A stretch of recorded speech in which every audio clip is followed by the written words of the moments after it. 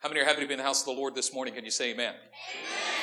Good to see you here today. What a wonderful day it is to be alive. What a wonderful day it is to be gathered as the people of God. I have a word for you today, continuing our Kingdom First series. Last Sunday, my wife preached a marvelous word on Kingdom First family, what it is to have a Kingdom First family. And today we're going to talk about Kingdom First culture. We can just turn those monitors off completely. The problem's the monitors. Yeah, today we're going to talk about having a Kingdom First culture, what it means to have a Kingdom First culture. Let's pray. Precious Heavenly Father, we thank you for today. We give you praise, we give you glory, we give you honor.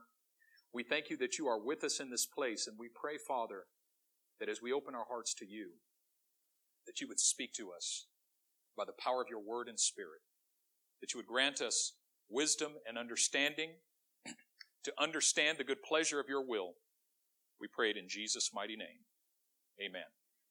I want to talk to you about having a Kingdom First culture that is exalting the kingdom of God above human culture.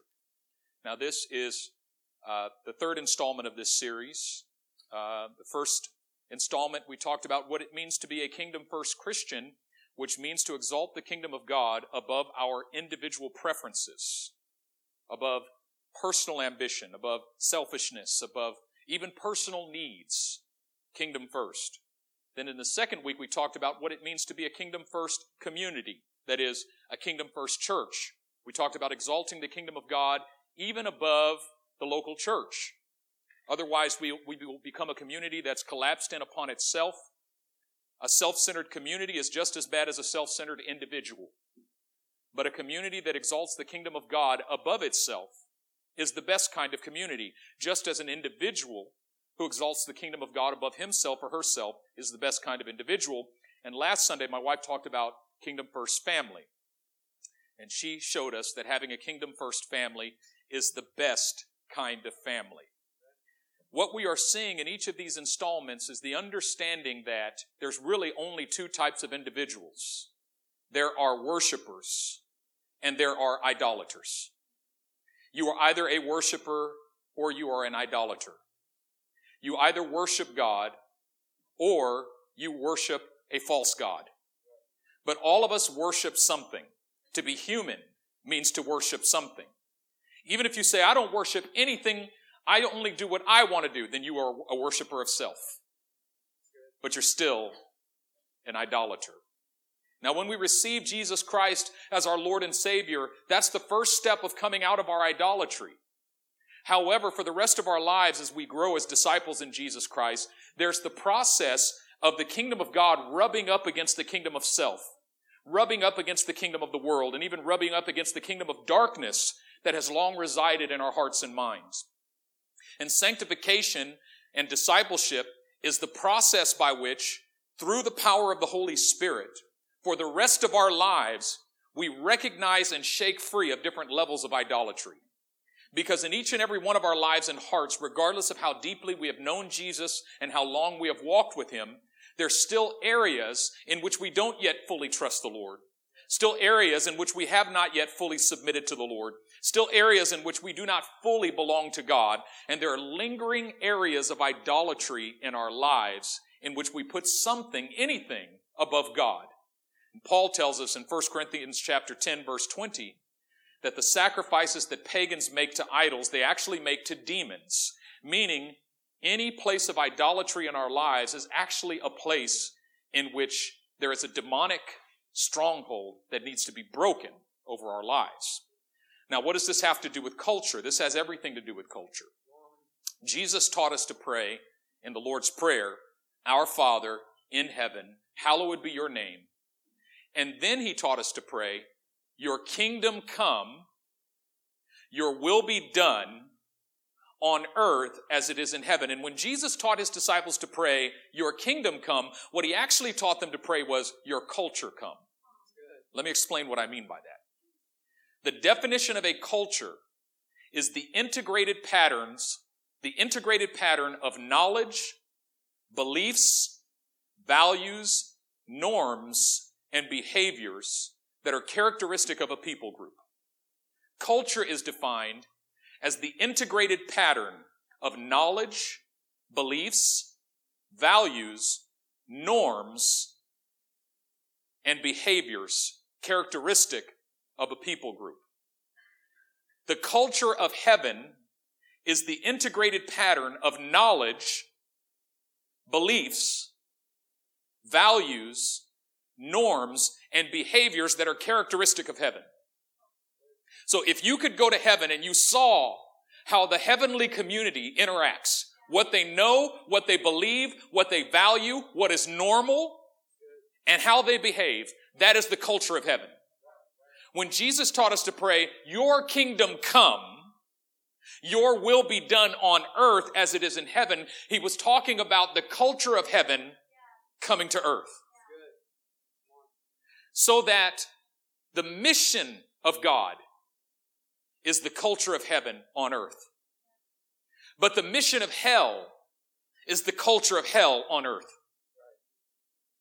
So that if you could go to hell and see how that community functions, there is an integrated pattern of knowledge, beliefs, values, norms, and behaviors that are characteristic of that community. And the mission of hell is on earth as it is in hell. The mission of heaven is on earth as it is in heaven, which means that earth is a cultural battleground. And so Jesus says to pray, your culture come. When the culture of heaven comes to earth, then what is known in heaven is known on earth. What is believed in heaven is believed on earth. What is valued in heaven is valued on earth. What is normal in heaven is normal on earth. And what is done in heaven is done on earth. When we begin to know as the Father knows, that's the culture of heaven.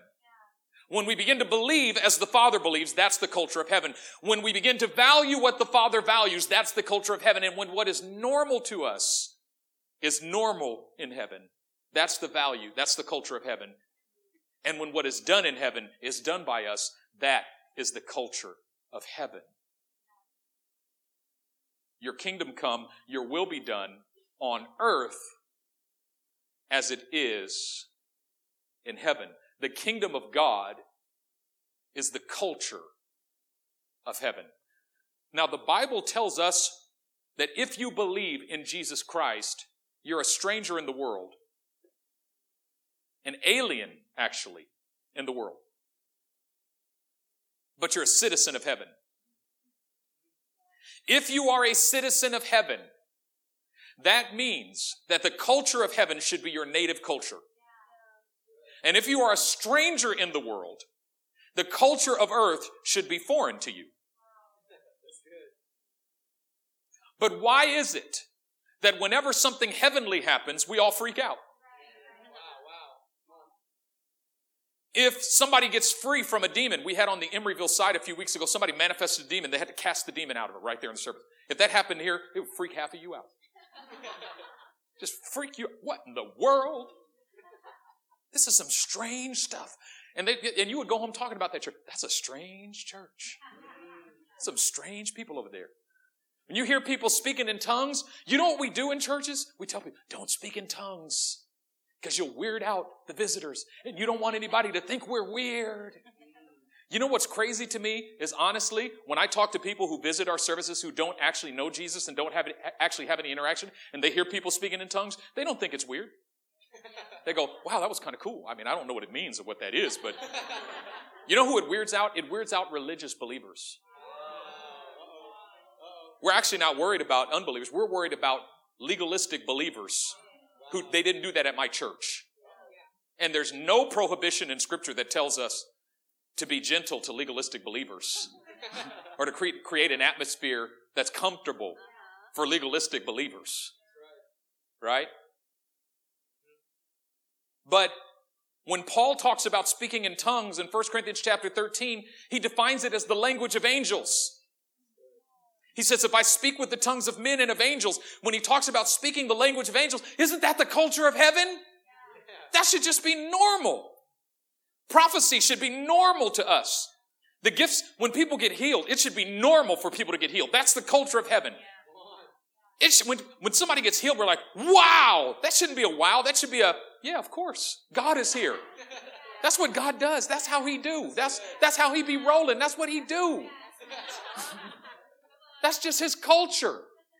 In his presence, there is healing. That's who he is. It's not even what he does. It's just who he is. You get around him, you get healed, and you don't even know why you got healed. Say, somebody got the gift of healing. Yeah, God has the gift of healing. But we go out in the world and we see the degradation and we see the perversion and we go, oh yeah, that's normal. And we're not moved by it and we're not grieved by it. It's just the normal thing. It's just, that's how they do out, it's just the world. It should be strange to us. We should be like, we need heaven up in this place.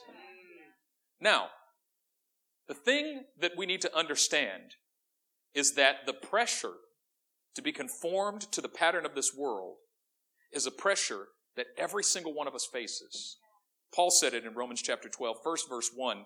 He says, I beseech you therefore, brethren, by the mercies of God, that you present your bodies a living sacrifice, holy and acceptable to God. This is your spiritual act of worship. And then verse 2, he says, do not be conformed to the pattern of this world, but be transformed by the renewing of your mind, that you might prove what is that good, perfect, and acceptable will of God. The thing we must understand is there's actually three cultures. There's divine culture, which is the culture of heaven. Jesus calls that culture the kingdom of heaven.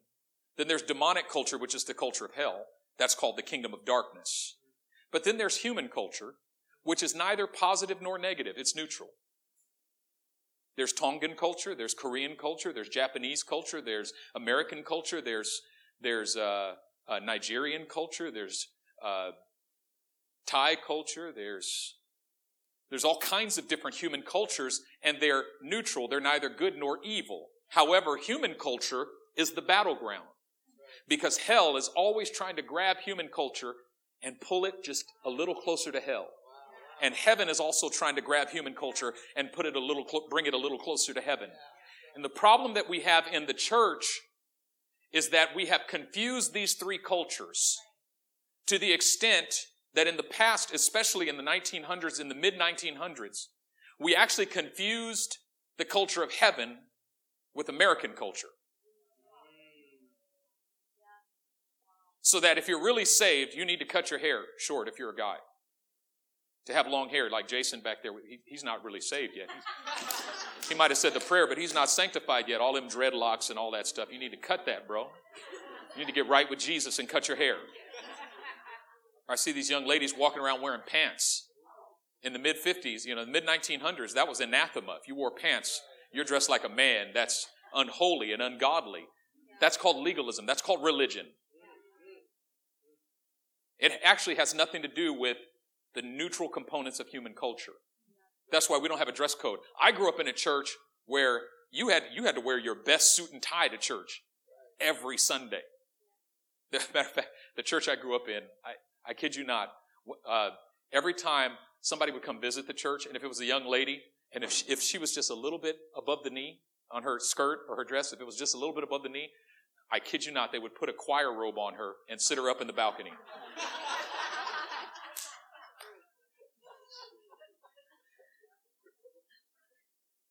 It's called legalism. It's called religion. And the essence of empty religion is rules without relationship. Wow, come on. There are rules in the Christian faith. There are commands, but it has nothing to do with the neutral components of human culture.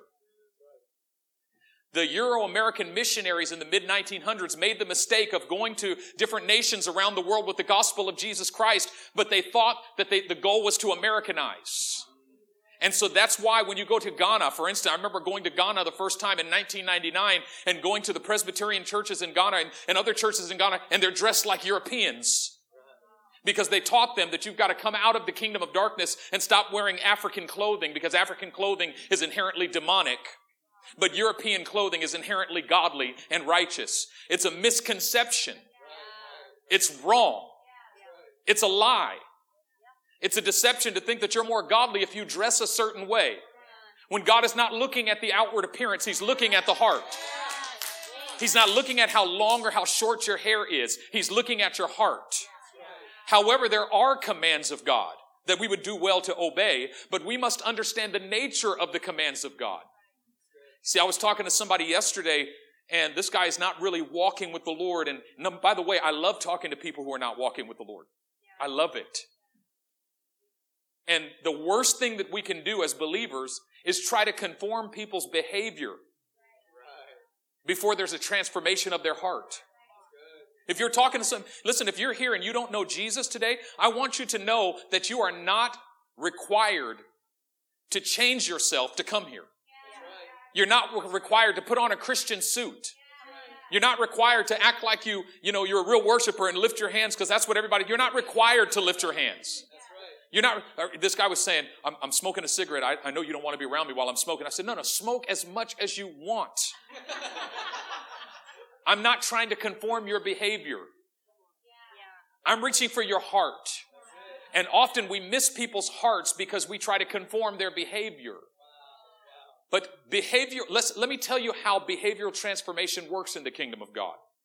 Jesus described the kingdom of heaven as a man who found a treasure in a field. And Jesus said when he found it, he buried it again. And in his joy, he went out and sold everything he had and came back and bought that field. Transforming people's behavior without transforming their heart is like asking them to buy the field when they haven't found the treasure in it.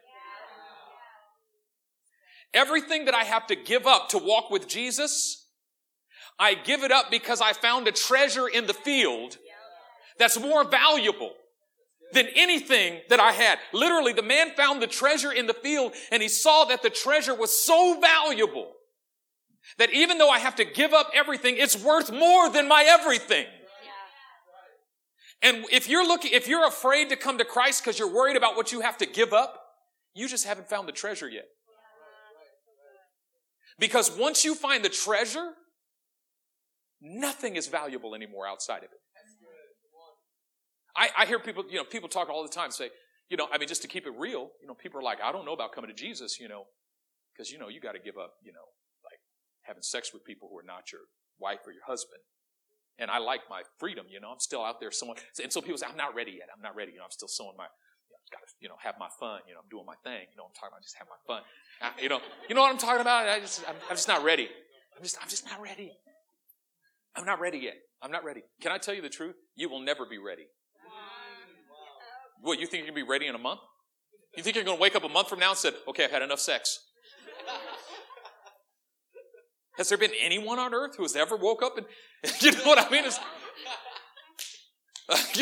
It's like, okay, I've had enough. I'm good. I'm good. I'm ready to serve Jesus now because I'm good.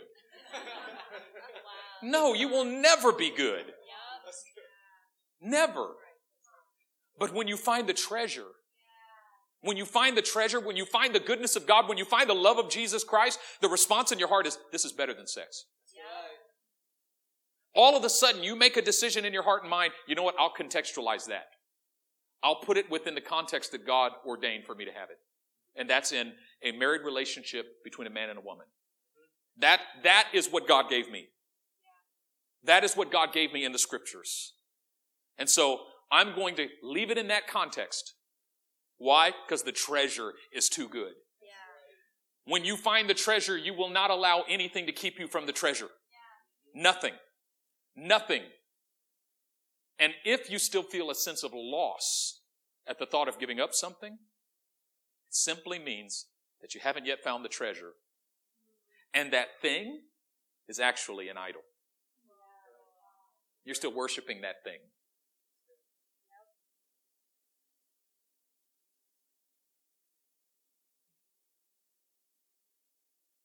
Jesus says in our core scripture that this whole series is based upon, in Matthew chapter 6, verse 31 through 33, he says, do not worry, saying, what shall we eat? What shall we drink? Or what shall we wear? When Jesus talks about eating, drinking, and wearing, he's talking about the basics of human need. And all of us have this tendency to think about, to worry about, and to set our affections upon what we need. That is, we are biologically hardwired to focus our attention upon ourselves, our needs, our wants, and our desires. But Jesus says to his disciples, don't you worry, saying, what shall we eat? What shall we drink? What shall we wear? Then he says, for all these things, the Gentiles are seeking. Now the word Gentile there in the Greek is the Greek term ethne. It's where we get our term, it comes from the word ethnos, which is where we get the term ethnic or ethnicity. When Jesus says all these things the Gentiles are seeking, he's talking about the nations and the cultures of the world. All these things the cultures are seeking. The cultures of the world. And he says, but you, which means he's making a distinction between his disciples and the cultures of the world. Meaning the moment you come to faith in Jesus Christ, he separates you from the cultures of the world. You're still Korean, but he separates you from Korean culture. You're still in it, but you're not of it. You're still black, but you're in it, but not of it. You're still white. You're still Asian. You're still whatever you are. You're still a hipster. You're still a millennial, baby boomer, whatever you are. You're still that, but you're in it, but not of it anymore. It is not your prime. It is not the identifier of you anymore.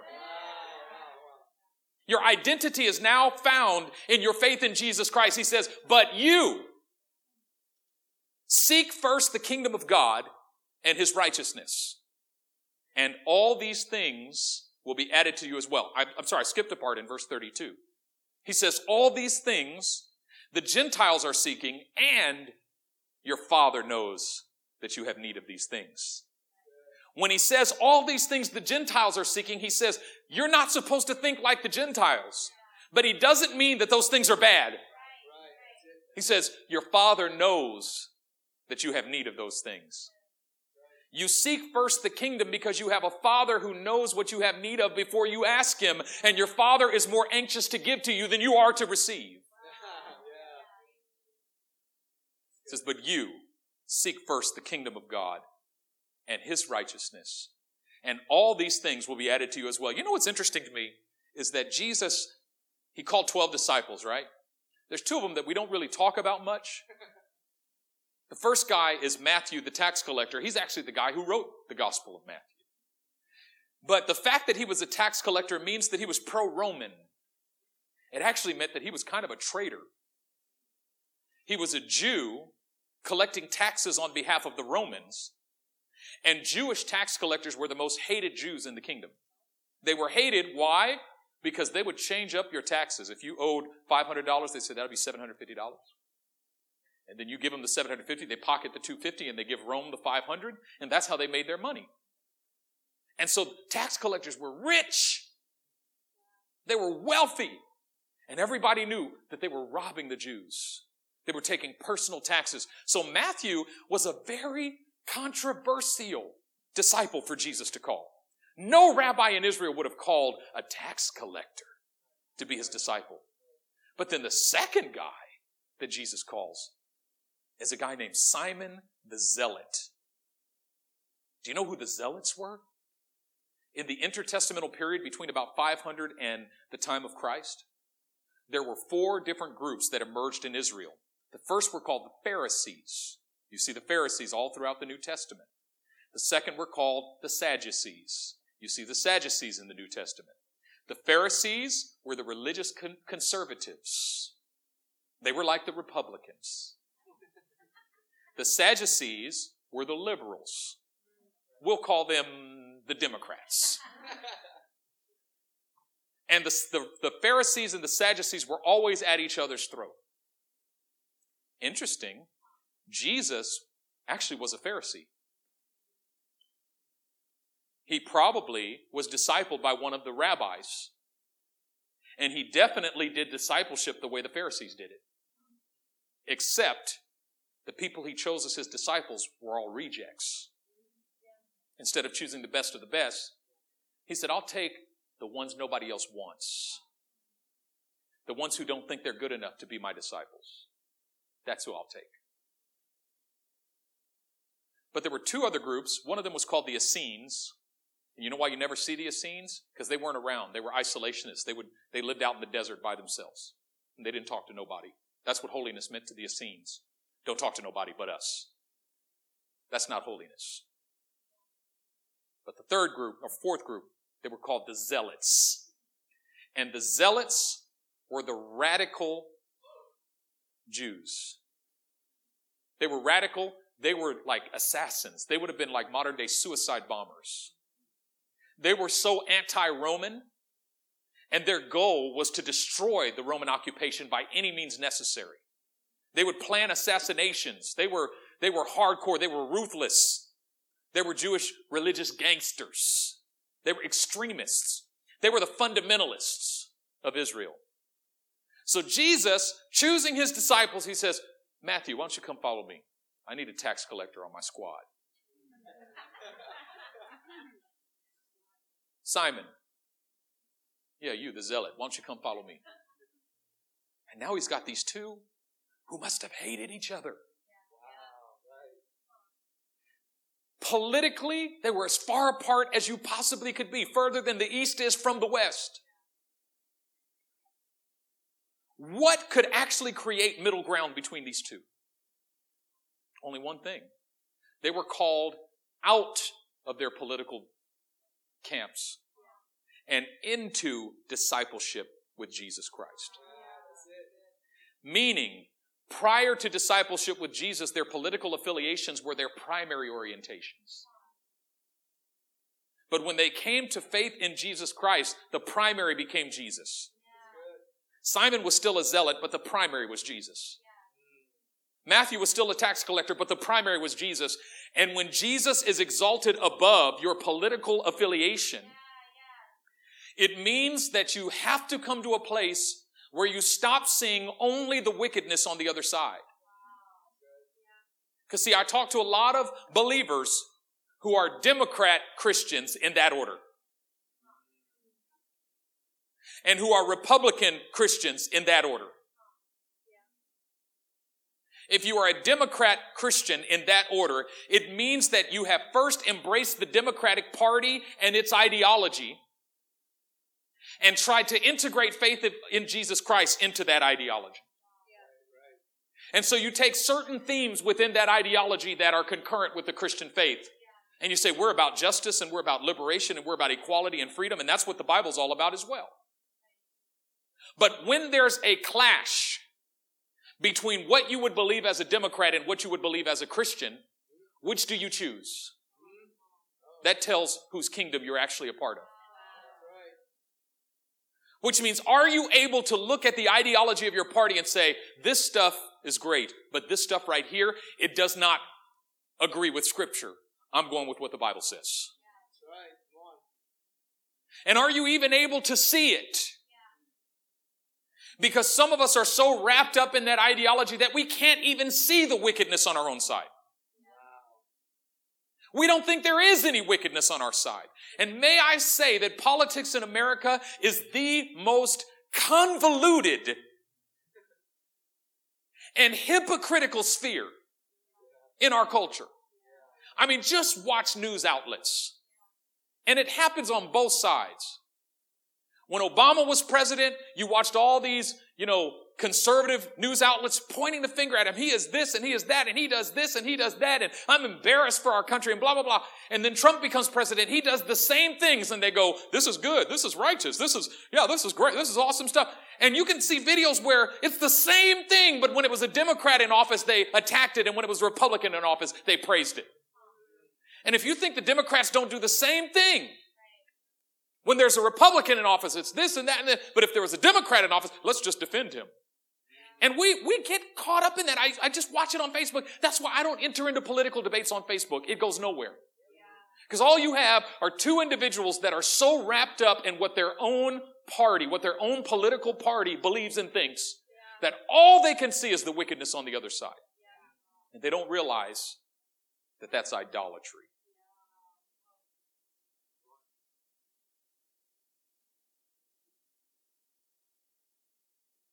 Calvin said that the human heart is an idol-making factory.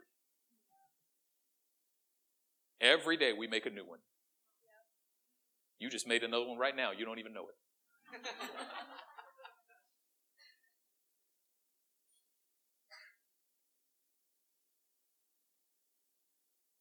Are you able to exalt the kingdom of God above your politics, above your ideology? People tell me, Pastor, don't talk about politics. Really? That's a realm that God should stay out of, right? God can't speak to politics? So I don't like it when they talk politics in the church. All right, because, yeah, God, He knows in heaven, right? Politics, human politics are off limits to me.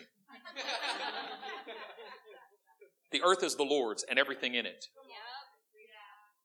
The world and all who dwell in it, for He founded it upon the seas and established it upon the waters. The earth belongs to God. He reigns over everything. And matter of fact, in Revelation chapter 12, in the middle of it, there's this cry that comes from heaven that says, now have come the salvation and kingdom and glory of our God and the authority of His Christ. For the accuser of the brethren has cast down. We overcame him by the blood of the Lamb and the word of our testimony. It says, the kingdom of this world has become the kingdom of our God and of His Christ. Make no mistake that one day every knee will bow and every tongue will confess that Jesus Christ is Lord to the glory of God the Father, which means He's going to take over human politics. Because that's what the kingdom of God is all about. On my Facebook wall, if you hit the About button on my page where it says politics, I write, repent, for the kingdom of God is at hand.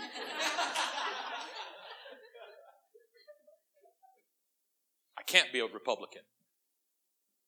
And I can't be a Democrat. Why? I'm a Christian. Which means I see the good on the Republican side, and I celebrate that.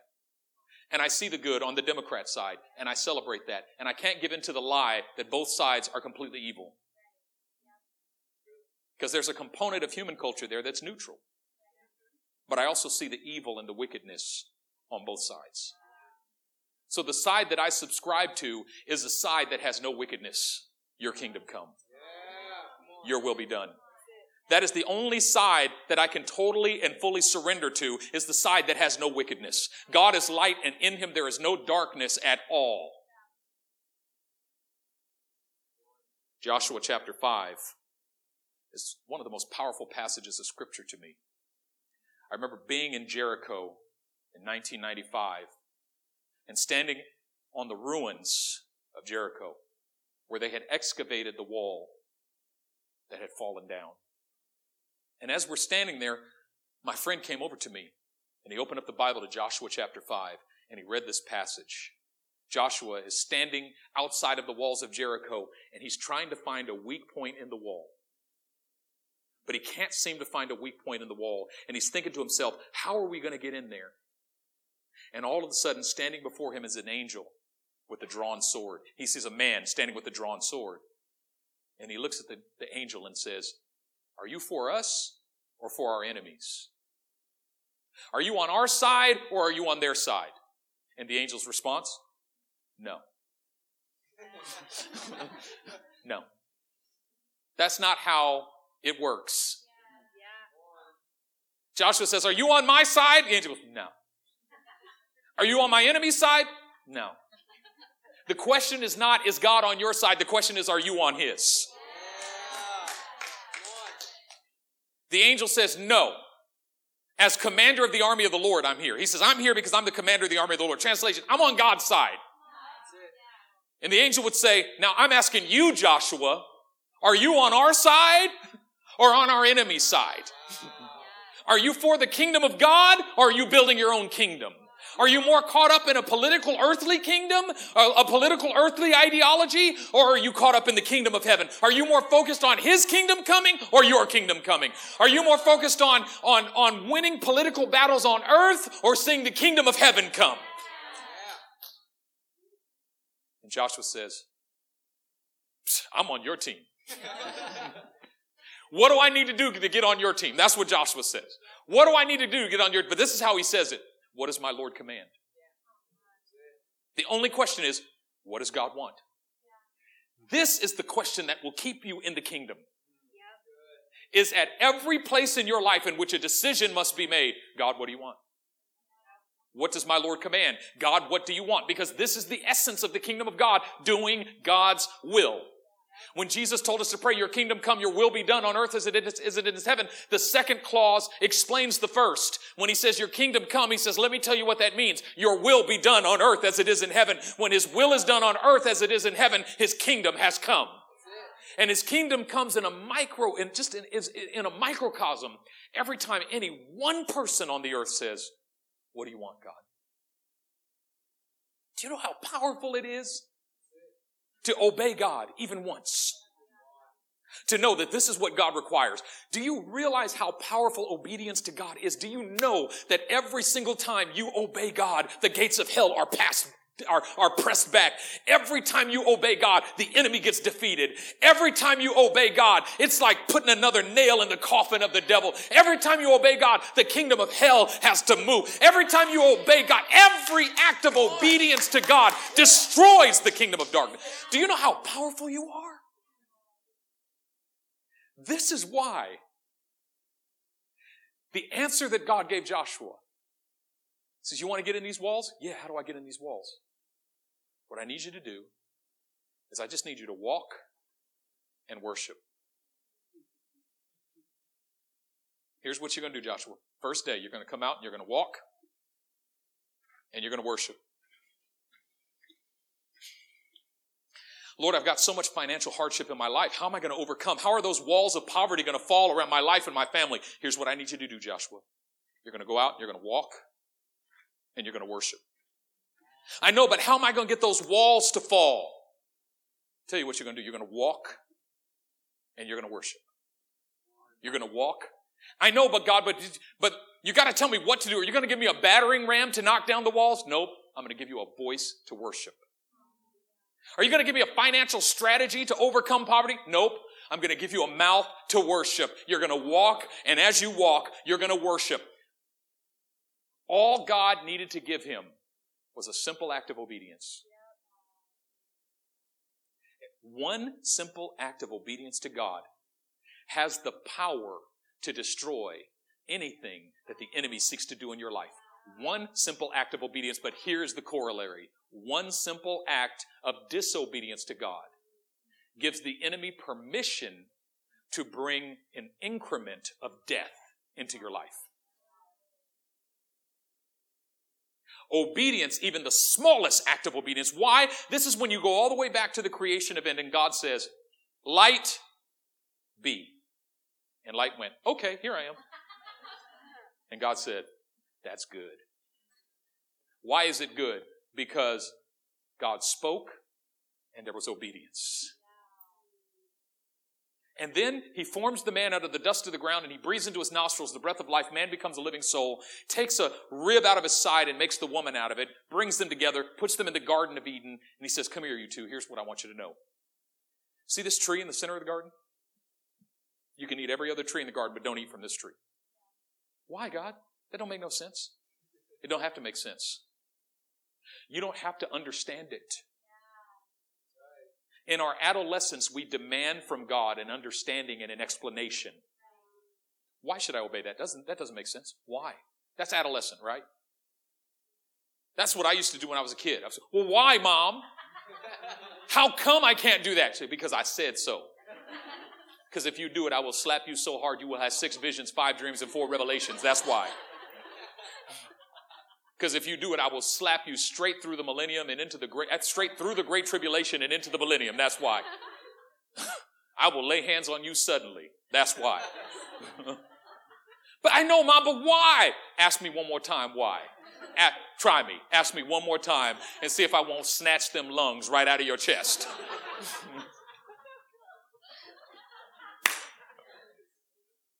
Used to make me so mad.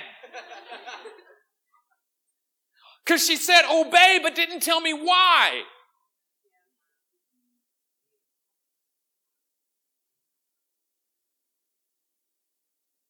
The older I grew, the more wisdom I obtained. And the more wisdom I've obtained in my life, the more I'm able to look back and go, oh, that's why. That's why. Oh, that's why Mom told me not to do that. Oh, that's why Moms used to say, I didn't understand. And then I go back and say, Mom, I'm so sorry. I didn't get it. I didn't understand. I thought you were just being mean. I thought you were just being unreasonable. I thought you were just throwing stuff out. Just listen to what God says. You know what I think? I don't think there was anything special about that tree in the garden. I think it was just like every other tree in the garden. The only thing that made it different is God said, don't eat from it. This tree right here, don't touch it. Do you know why? God had to give them an opportunity for obedience. Do you realize that when God gives you an opportunity for obedience, He is putting within your grasp the power to destroy every power of hell that comes against? Literally, God just takes a random tree. This one, don't eat from this tree. Ever. What is it about the tree? Nothing. So then why don't you want me to eat? Because I said so. You don't understand. I'm not being unreasonable. I just gave you power. I just gave you authority. I just made you strong. Because in order for God to give us His kingdom, all He needs to do is give us an opportunity to obey. How about tithing? God says, bring the tithe into the storehouse. Why? Why has it got to be 10%? How come? That's so random. Why not 9%, 8%? How about 6%, 3%? I don't want to be legalistic. I don't want to be religious. How about I just give when I feel it? You don't realize that idolatry of feeling, I give when I feel. I just want to be free to give when I feel led to give. I don't want to be locked into. God says, no. Bring the whole tithe into the storehouse. My wife did a study of Malachi this week, and she's actually throwing that into her sermon on the Emerville side about kingdom family. And God says, through Malachi, He says, you're bringing me your lame and blind animals? Take those to your governor. See what he says. Can you imagine? These people are going to the temple to make sacrifices to God, and they went into their flock, and they found the most diseased animal they possibly could find, limping on, walking on 3 legs. It's like, here's the sacrifice, God. Blind, just blind sheep, just walking around. And God says, take that to your governor. You won't even offer that to your own, but you offer it to me? You're under a curse. All of you are under a curse, God said. And said, well, why are we under a curse? Because of the tithe and the offering. Try me in this. Try me. God says, try me. And He said it in 2 ways. Don't bring me the tithe. Watch me blow away all of your earnings. Watch me curse the work of your hands. He goes, but try me.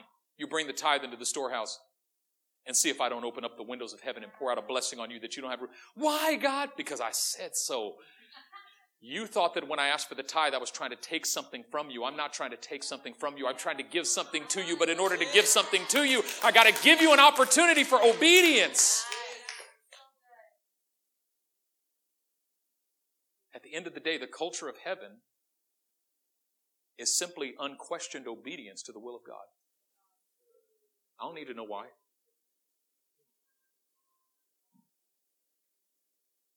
There's levels to the speaking voice of God. There's different ways in which God speaks. We must understand those levels and how there's actually a hierarchy to the speaking voice of God. At the foundation of that hierarchy are the words of Scripture. The Bible is our rod, rule, and measuring stick. It's called our canon, which means that everything else that we think God says to us must be judged according to Scripture. This is what protects us from falling into error, because somebody might wake up tomorrow and say, God said this to me. You think, but that contradicts what Scripture says. If it contradicts what Scripture says, throw it out. It's not the voice of God. Right. So there's Scripture, but then there's also the speaking voice of God. And one of the ways God speaks to us is by giving us an impression. You just feel it in your heart. And there's even a range within the impressions that God gives us. Sometimes the impression is so strong that you know it's God, and you just have to move immediately. I was driving late at night several years ago. I was on the 880 freeway. I was heading to Oakland. I was coming from the Union City, Fremont area on the 880, 2 o'clock in the morning or later. Nobody was on the freeway. It was like the freeway was empty. It was like the whole freeway was cleared out just for me. So I'm in the fast lane. I'm just flying. Just going, I'm lead-footed that night. I'm probably going 80, 85 miles an hour, something like that. Don't judge me. I know what you're thinking. You're supposed to be a pastor, but you're speeding. Yeah, that's right. I was speeding. I know that's not obedience. God's still sanctifying me in certain areas. I'm just right with you. I'm still being sanctified. Still being saved. I'm in the fast lane. I'm flying. And all of a sudden, I get this distinct impression. Get over one lane. And the impression hit me so hard that I immediately put on my blinkers and moved over a lane. But the moment I moved over a lane, I whizzed past a car that was stopped in the fast lane with no lights on, and it was dead.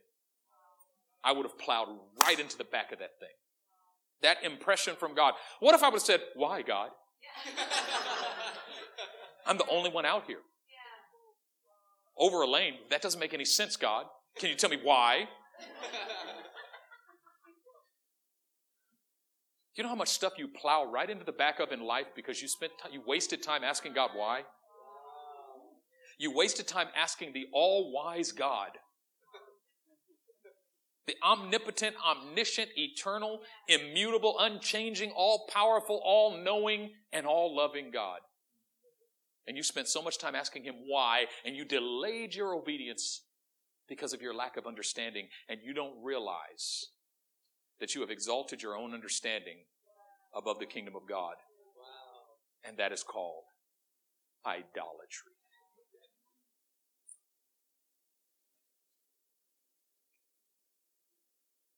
Which means delayed obedience actually is demon worship.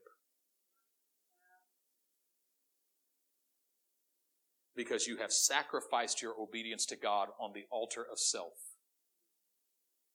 which is an invitation to a demonic being to say, thank you for that sacrifice. I'll receive it. And you've brought the culture of hell into the earth. Because sometimes we don't say no, God. We just say not yet, God. And you don't realize that not yet is just a polite no. I'm not ready yet. It's a polite no. It's no less idolatrous.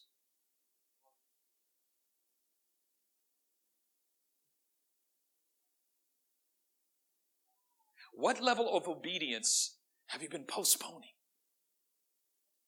What level of obedience have you been procrastinating on? In what area of your life have you been telling God, yeah, I know you want me to do that, and I will do it, but not yet. I'm not yet ready. What level of obedience have you postponed until you get good and ready? In that very place, you have invited the culture of hell. And you've justified it in your heart by saying, this is only temporary. Hell, you can hang out here in my house for a few weeks. Hell becomes that visitor that you let into your house and then he won't leave. You try to put him out. That's the problem. There's certain people you do not invite into your house. They will not leave. And Satan is one of those individuals.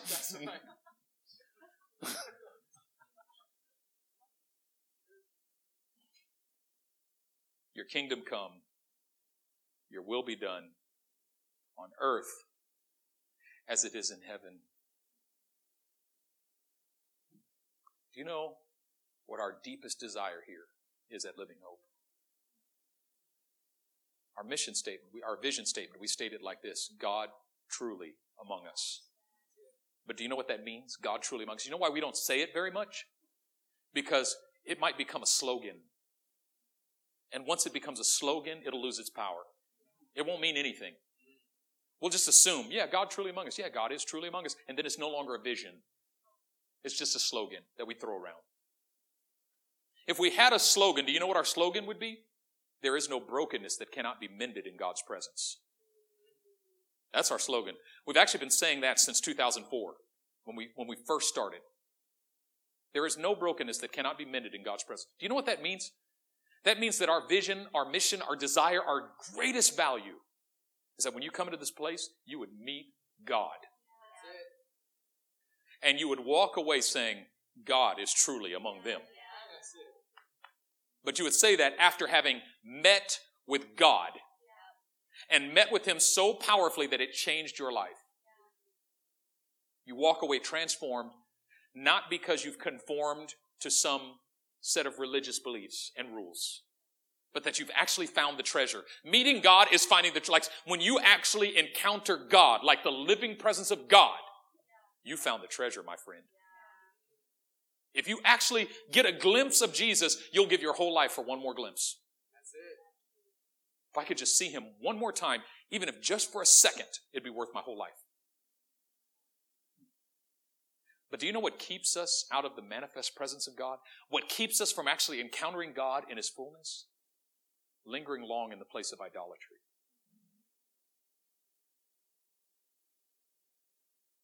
And we have to come after idolatry. Because there's no other way to bring you into a living encounter with the living God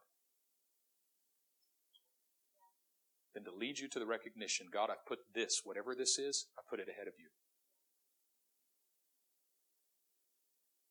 I've put it ahead of you.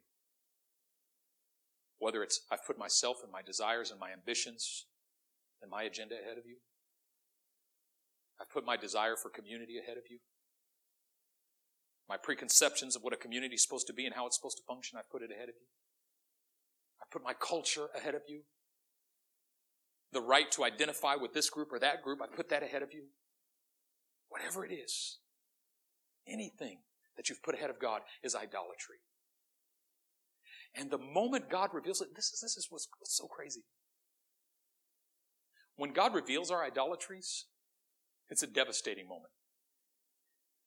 What we're not able to see in that moment is it's actually a glorious moment. It's the best moment ever. You will look back on it and go, God, thank you so, wow.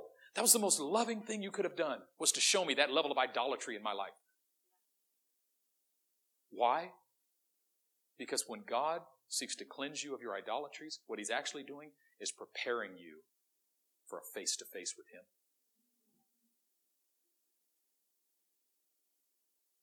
Today God's come to prepare us for a face-to-face with him. And I feel like I'm talking around the culture thing. It's so hard to do a sermon on culture because there's so much that can be said about it. And I always feel like I'm talking around it and I get sidetracked and pulled into other things. I rewrote this sermon 20 times in the last couple of weeks. But if we focus our minds and hearts on the culture of heaven, then what our hearts begin to yearn for is whatever's in heaven. And what is in heaven?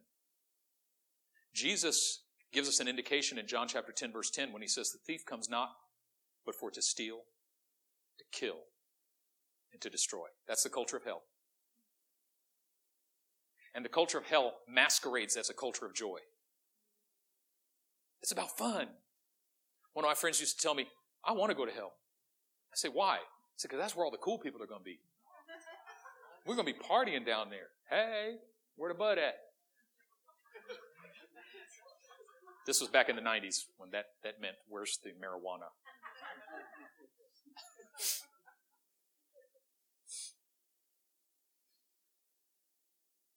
Hell masquerades as a culture of joy, but it's actually a culture of death. I watched this documentary recently about these pickpockets in South Africa. And do you know what they do in Johannesburg? They befriend you. You're walking down the street, they go, hey, what's going on, my man? How you doing? They hug you and they smile at you and they look in your eyes and they say, hey, is it your first time here in Johannesburg? And they talk to you and they get to know you. And you're thinking, wow, this is so cool. The people are so friendly. And then you walk away and you go, my cell phone's gone. My wallet's gone. The key to my hotel is gone. My camera's gone. You walk away. You don't realize they've robbed you until after it's over. But they masqueraded as a culture of joy. They masqueraded as hospitality. But what's underneath it is a desire to steal and to kill and to destroy.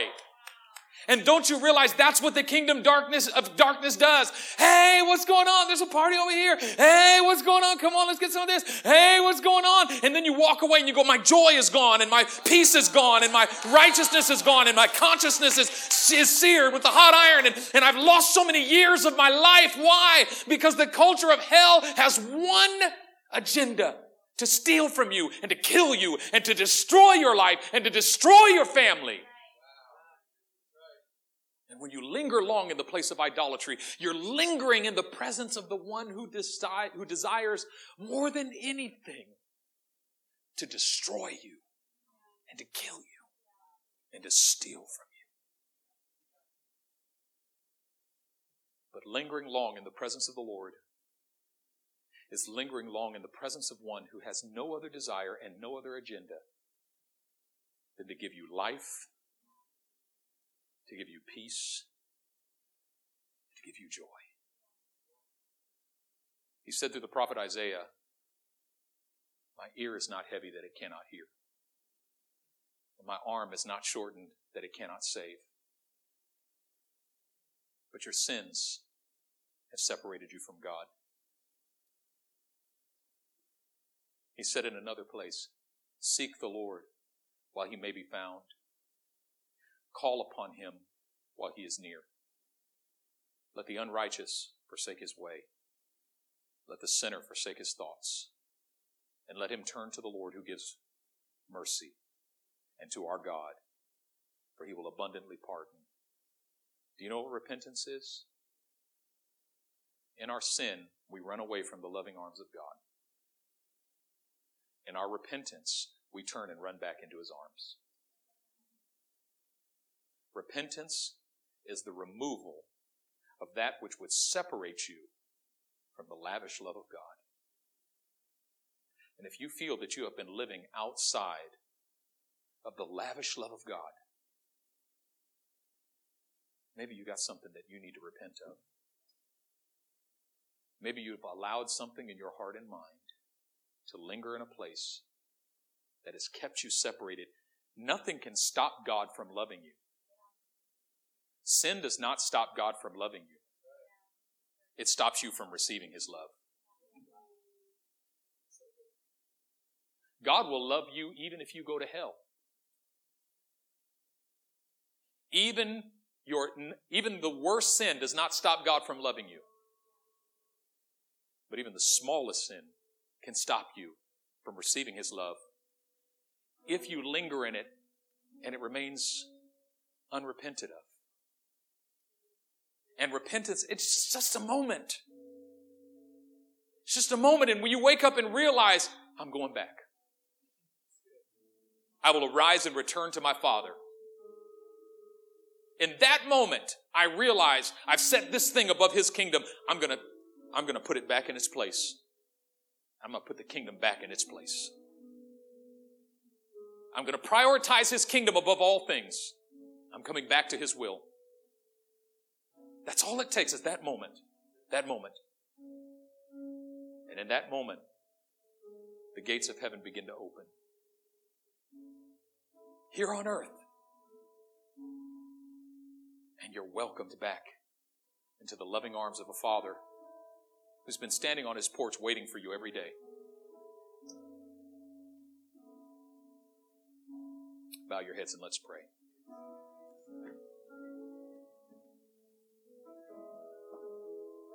Holy Spirit, I pray you settle in upon every heart and upon every soul today in the name of Jesus.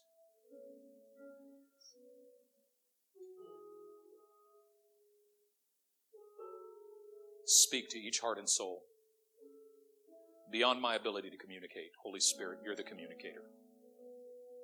You're the preacher.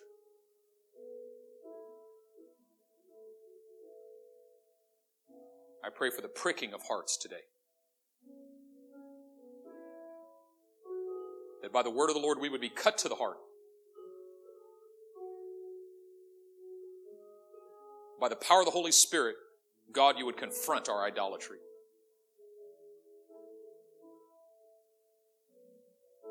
And that we would make a decision today to take away our foreign gods, our cultural gods, our political gods, our ideological gods.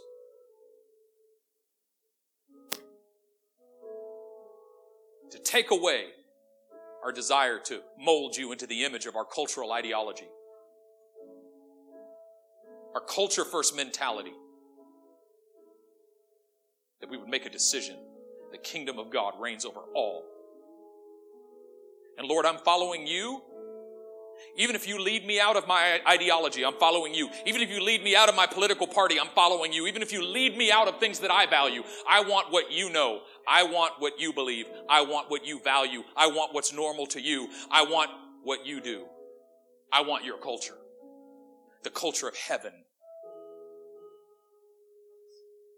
I receive not only the knowledge of the Lordship of Jesus, but the integrated pattern of knowledge and beliefs and values and norms and behaviors that are characteristic of heaven. I want heaven in my heart as it is in heaven, in my life as it is in heaven. Holy Spirit, come and set us free right now in the name of Jesus.